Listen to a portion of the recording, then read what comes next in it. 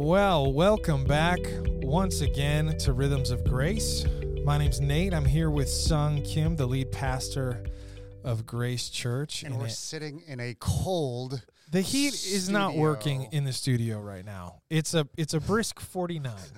So I have my jacket and scarf on, maybe my gloves soon. Yeah. You have like 4 layers I on. do, but I always wear 4 layers. So I'm actually, we're all right. We're all right. We'll make it happen. Whew, but season 3 is here. Here we are in season 3. And it's been a few weeks since season 2. Yep. And how was the holidays and New Year's, and how's life on the farm? Yeah. I mean, I will say, I was just talking to somebody about this, but probably not surprisingly, I'm still the same person I was when I worked at the church. So all of the same questions that I tend to I labored under when I was working at the church are still a part of sort of my normal routine. Like, am I working hard enough? Am I pulling my own weight? But apart from that, I mean, it's been a really, really good. The holidays were great. I mean, we had a ton of family around, which is always so much fun, and so yeah, it's been good. It's been good. I'm surprised. I thought a change in circumstance would take away all my issues, Sung, but it didn't. Well, there's that truism: wherever you go, there you are. There you are. That's what I'm feeling. No, it's true. How about you? How are your holidays? It was great. Like, nobody traveled in, and we didn't travel out. You just hunkered down. Christmas was just our family. We opened presents, and we just did nothing the rest of the day. Nice. It was one. And then, again, Amy comes from a Pennsylvania Dutch background, so New Year's Eve, we had to have pork and sauerkraut. Oh, my gosh. The whole 9 yards. And, again, it was just us, and it was just a great time together. Awesome. Newest information on the farm is that about a month ago we had a litter of piglets, which was super fun. Woo. Yeah, man, those little things are they're growing like weeds, and they're super hardy. They're running around in the snow, and it's fun. It's been fun. I hear you have names for them. You know, I try to keep the kids from naming animals that are bound for the butcher. But I was not going to win this battle. They were the piglets are so cute, and they were so determined. I was like, fine, you can name them. And we'll just deal with it. Let me deal with it. Your daughter, who stops by our house during the week because of rides and other things, was telling us about all the different names, and we noticed that they seem completely random. It does seem that way. And then I asked her, I was like, so you don't have a problem naming this piglet, knowing that you're going to be eating them at some point? And she was like, nope. Yeah. No, I mean, I really don't either, to be honest. It's not for my own. It's just I've noticed sometimes the other kids, when they get too attached, I don't really have that same issue. I'm just a little bit more pragmatic. Yeah. Although, I don't know. I was just thinking the other day, I was like, they're awfully cute. Thankfully, by the time they go to the butcher, they're less cute. So, you don't have quite the same affection for them, probably. Yeah. While we don't raise pigs, there have been times when we're eating bacon or something, and I'll say, Alice tastes really good. And my daughter will kick me under the table. Yes. So, season 3, Sung, what are we diving into, man? So this is going to be like the rated R season. Oh, jeez. Okay. Or maybe for some people it's PG-13. Okay. But we're going to, we're diving into the Old Testament, and there's just a ton of things in there, like everything from violence to genocide to questions about like rape and infanticide and incest and polygamy. Yeah. I mean, there's just all sorts of stuff in there. And I think sometimes as Christians, I've never been I grew up in church. So there are stories in the Old Testament that I was never told in Sunday school growing up. You hear about Noah's Ark. Sure. David and Goliath. Yeah, but you never hear that Noah got drunk afterwards. Yeah. And one of his son came in the tent and saw him. Yeah. You don't talk about that. Nope. So, and I will say this is going to be a challenging season because even last night, I was thinking, oh my goodness, we're going to talk about all this hard stuff, and I don't have any notes written down. So I literally turned off the light, went to bed, and I was like, oh, I got to get up and start writing notes down because these are issues that I still process. Yeah, these are not like, hey, after this episode, all questions will be magically solved. Right. Because that's not the case. Right. Well, last season we focused on no easy answers, and this is going to be more the same. I mean, it's Old Testament instead of New Testament, but in reality, there are a lot of really, really hard issues that are raised in the Old Testament. Yeah. I think one of the main, and the one I want to raise up today, too, is one of the main questions and tensions that you feel in the Bible is how do you reconcile a loving God of the Old Testament and the harsh God of the New Testament? You mean the opposite? Loving God of the... You fell into my trap. Oh, no. No. Well, yes, that's how it's often heard. Okay. Right?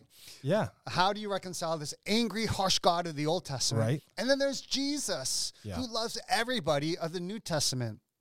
Well, and I just put that out there in the beginning, and we'll come back around to this, but we're gonna take a broad view of Scripture, and these stories are there of killing and violence and genocide and rape and all that. But I think, obviously, God, especially in the Old Testament, has a bad reputation. Mm-hmm. And but if or when you read through Scripture, what you see is, for example, and we'll dive into this, God in the Old Testament is consistently described as slow to anger and abounding in love. In not just one, Right. Multiple places. Yeah. Like at least not like I want to say a dozen different places.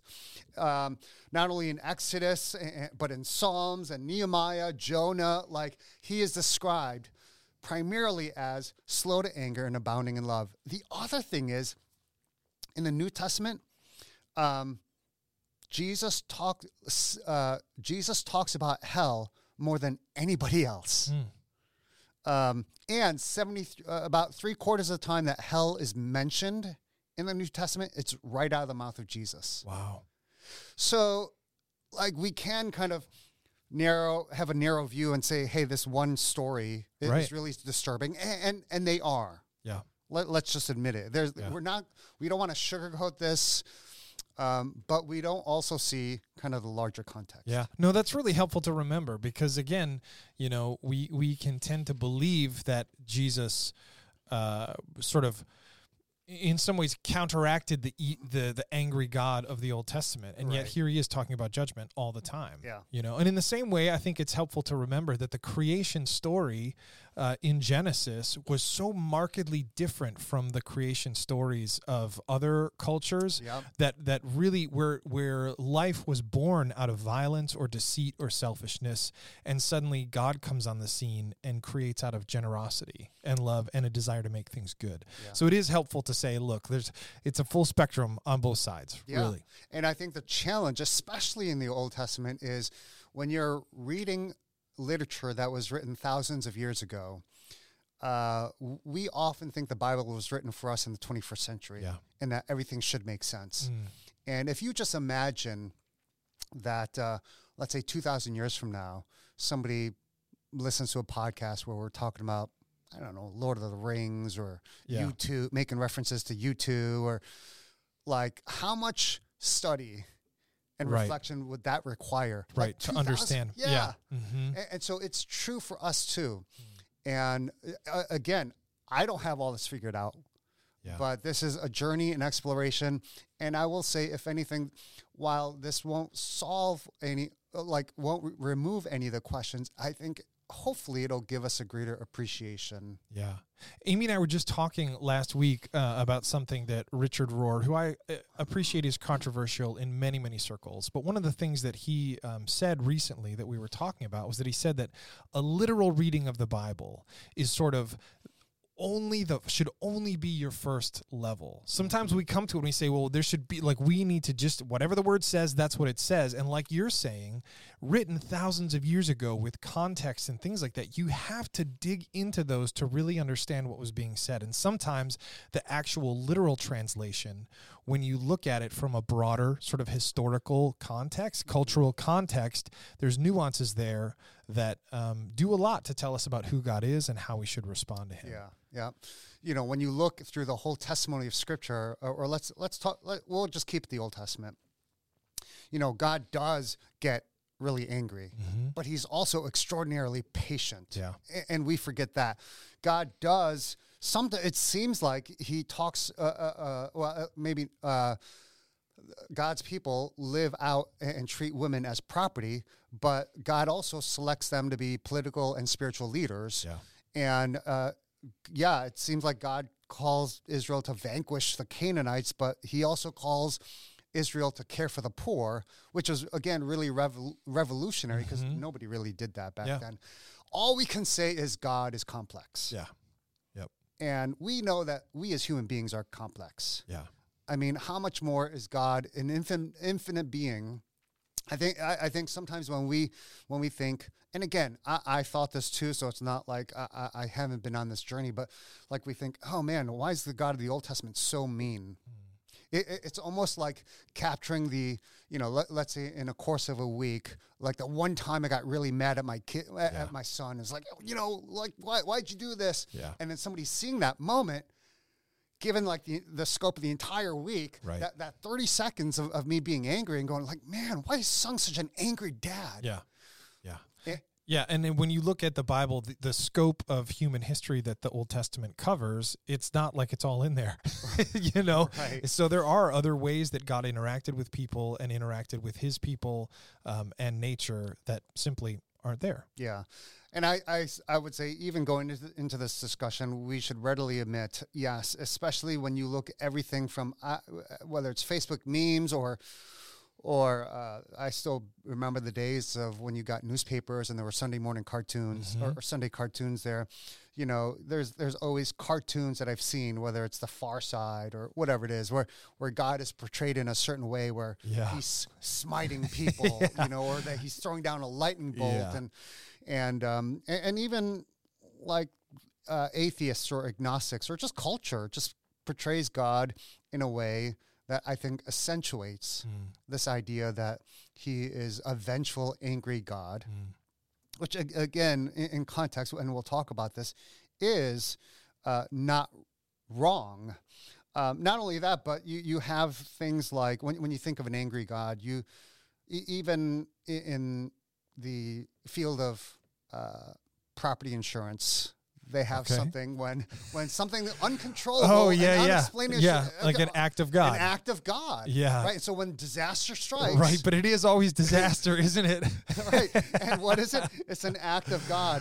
And so it just suggests that God is the cause behind all this travesty and tragedy in the world. And so, I think, I think first of all, let's just admit that it is disturbing to see and read and hear about God who seems to be telling its people to commit genocide or again, I don't remember the reference, but there was one guy who cut up his daughter in many different parts and then sent them to it's just like, man, like, I don't, there aren't cultural movies that are like as disgusting as that. No.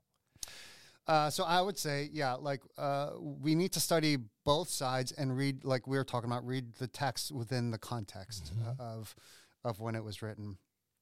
So I don't, where do we begin? Oh my gosh. I can't even, I mean, I'm assuming you have some ideas, but there's so many places we could go. And we should say probably, right? Like we did with the New Testament, if you, a listener, has a question specifically about something you read in the Old Testament, let us know. It was so great to have, to know that we were discussing things that were actually like on your heart and mind. So let us know. Sung, do you have a number that you want me to text? 734. What's your phone number? Oh my gosh. 734-709-5742. Text me. Don't call me. And this is, again, Old Testament questions now. Old Testament questions. Yeah. Yep. Yeah. I think the thing for us, I'll start here, and maybe sometimes I forget this too, that because there's sometimes people feel this like repulsiveness towards the Old Testament, even Christians. It's so, it's so barbaric. That was absolutely my experience reading through the Old Testament a couple years ago. Okay. I came to dread it because I was in some, I forget what section I was in, but I was like, I just don't want to read about all of the violence that I know is coming. Yeah. You know, that was absolutely my experience. Yeah. The thing I think that I was reminded of is that the Old Testament was actually the scriptures that Jesus read. And when he referred to, and he referred to the prophets and the law and the history and all that to describe God, and the basis of a lot of his sermons and talks were the Old Testament.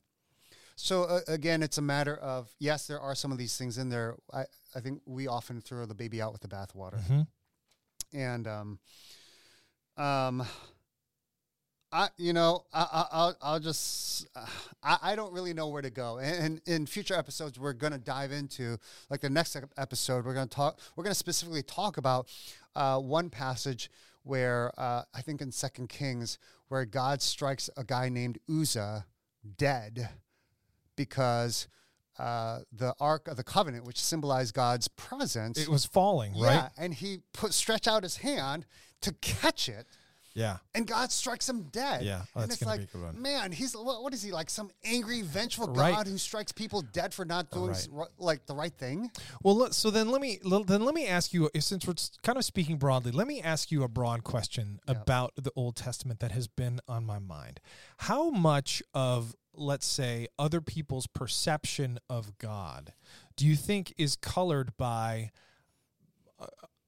Christians sort of taking Acting that way? Yeah, yes, or even Absolutely. or even sort of owning the violent, angry aspects of God's character and using that in defense of their own actions or beliefs. Do you think that that's in the mix? Absolutely. Okay. And I would say this is why this is so important, because your view of God, not only in the New Testament or through Jesus, but also in the Old Testament, affects a number of things. One is how you approach God, because who wants to approach a God that's like, if you see him as angry and vengeful? Yeah, like with one fist raised, just like ready to strike.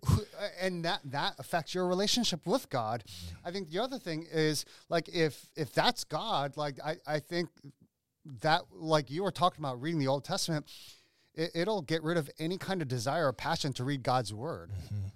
Or you just want to read it selectively. I can only handle the New Testament because I don't want to read the Old Testament. Right. Or even more, we might end up feeling justified in acting out in violence ourselves because it's simply like, well, I mean, that's what God did to sinners, or that's what God did to people who were disobedient in the Old Testament. So we're just walking it out. Right. I mean, again, I think it's important to note that is both true and not fully true. Yeah.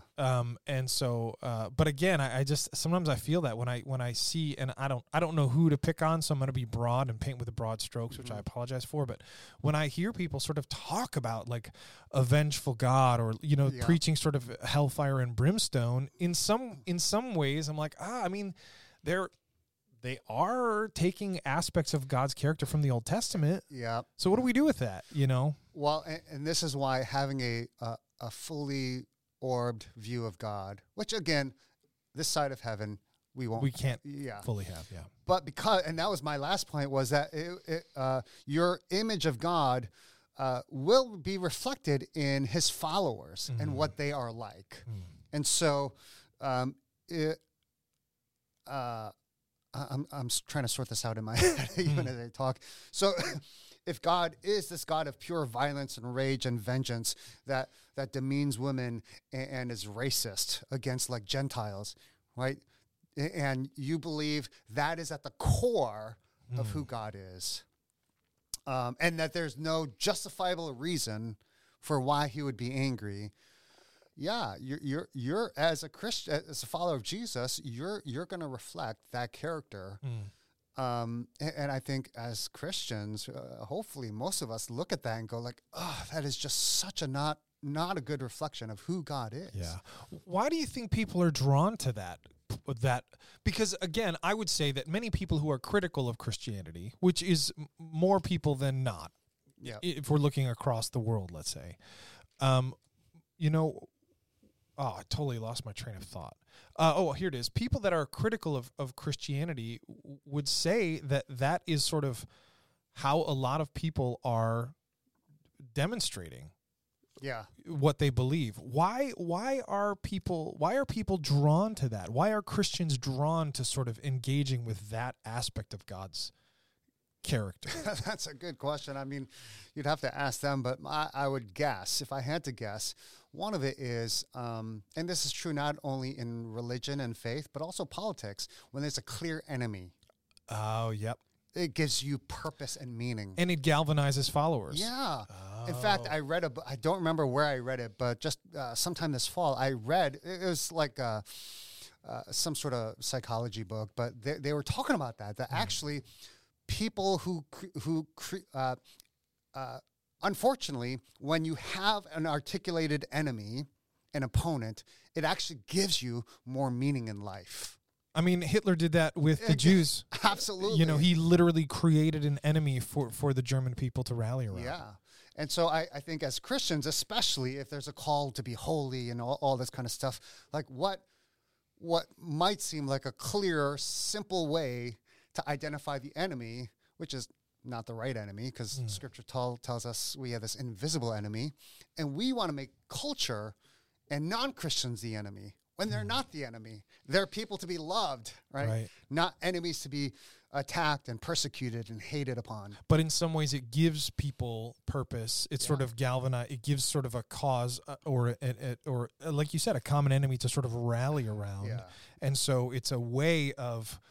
Yeah, it's sort of a way of like the ends justifying the means a little bit. Which is like we want people to live holy lives, so we're going to sort of demonize this group or this type of culture or this, and in order to get people living the way that the Bible says they should. Yeah, I mean, isn't that true in politics? Messy. Yeah, like the angriest people I know are decidedly on one side or the other. Yeah. And those who are kind of more moderate, yes, they're angry, but they're frustrated angry. Right. And not angry at the people. And the people on either side, I mean, the most vitriolic people are like, they are decidedly in one camp or the other. Yeah. And so the same thing is true. And I think, again, the watching world, atheists, agnostics pick up on that and say, oh, that's Christianity. I don't want anything to do with that. Wow. All right. Well, so, I mean, this is going to be a very nuanced conversation where we've already talked about how sort of complicated this is. You have another issue you want to dive into, or do you want to, we've been going for about 23 minutes. Okay. You want to? Yeah, no, we'll dive into this a lot more in the next episode, but I'll say this. Is the God of the Old Testament angry? Yes. Is the God of the Old Testament loving? Yes. Is the God of the New Testament angry? Yes. Is the God of the New Testament loving? Yes. And you can imagine, because we get angry, and there are righteous reasons to be angry. We're going to dive into that next time as we look at kind of God and how he treats some of the circumstances and people in the Old Testament next week. It's good. I'm looking forward to it. And I can tell you that as a person who struggles with anger myself, I've found myself both angry and loving at the same time. I don't always do it right, but I think we can all experience that we live in that tension. Yes. In other words, both of those things can be true. Yeah. And so we're going to, I guess, sort of talk about how that can be true with God as well. Yeah. And one last thing, because that's such a good point. You would not be angry if you did not care about that relationship. You would just be apathetic. Yeah. But because you care so much about your family or your friends, like there's and again, we demonstrate godly anger and a lot of ungodly anger. Right? Yeah, for sure. But just to say, we often associate anger with kind of the fly off the handle, no reason kind of anger. We're going to see something different with God in the Old Testament. Awesome. Looking forward to it. Thanks so much for joining us. I hope that you will come back next week as we begin to dive into the Old Testament here on Rhythms of Grace.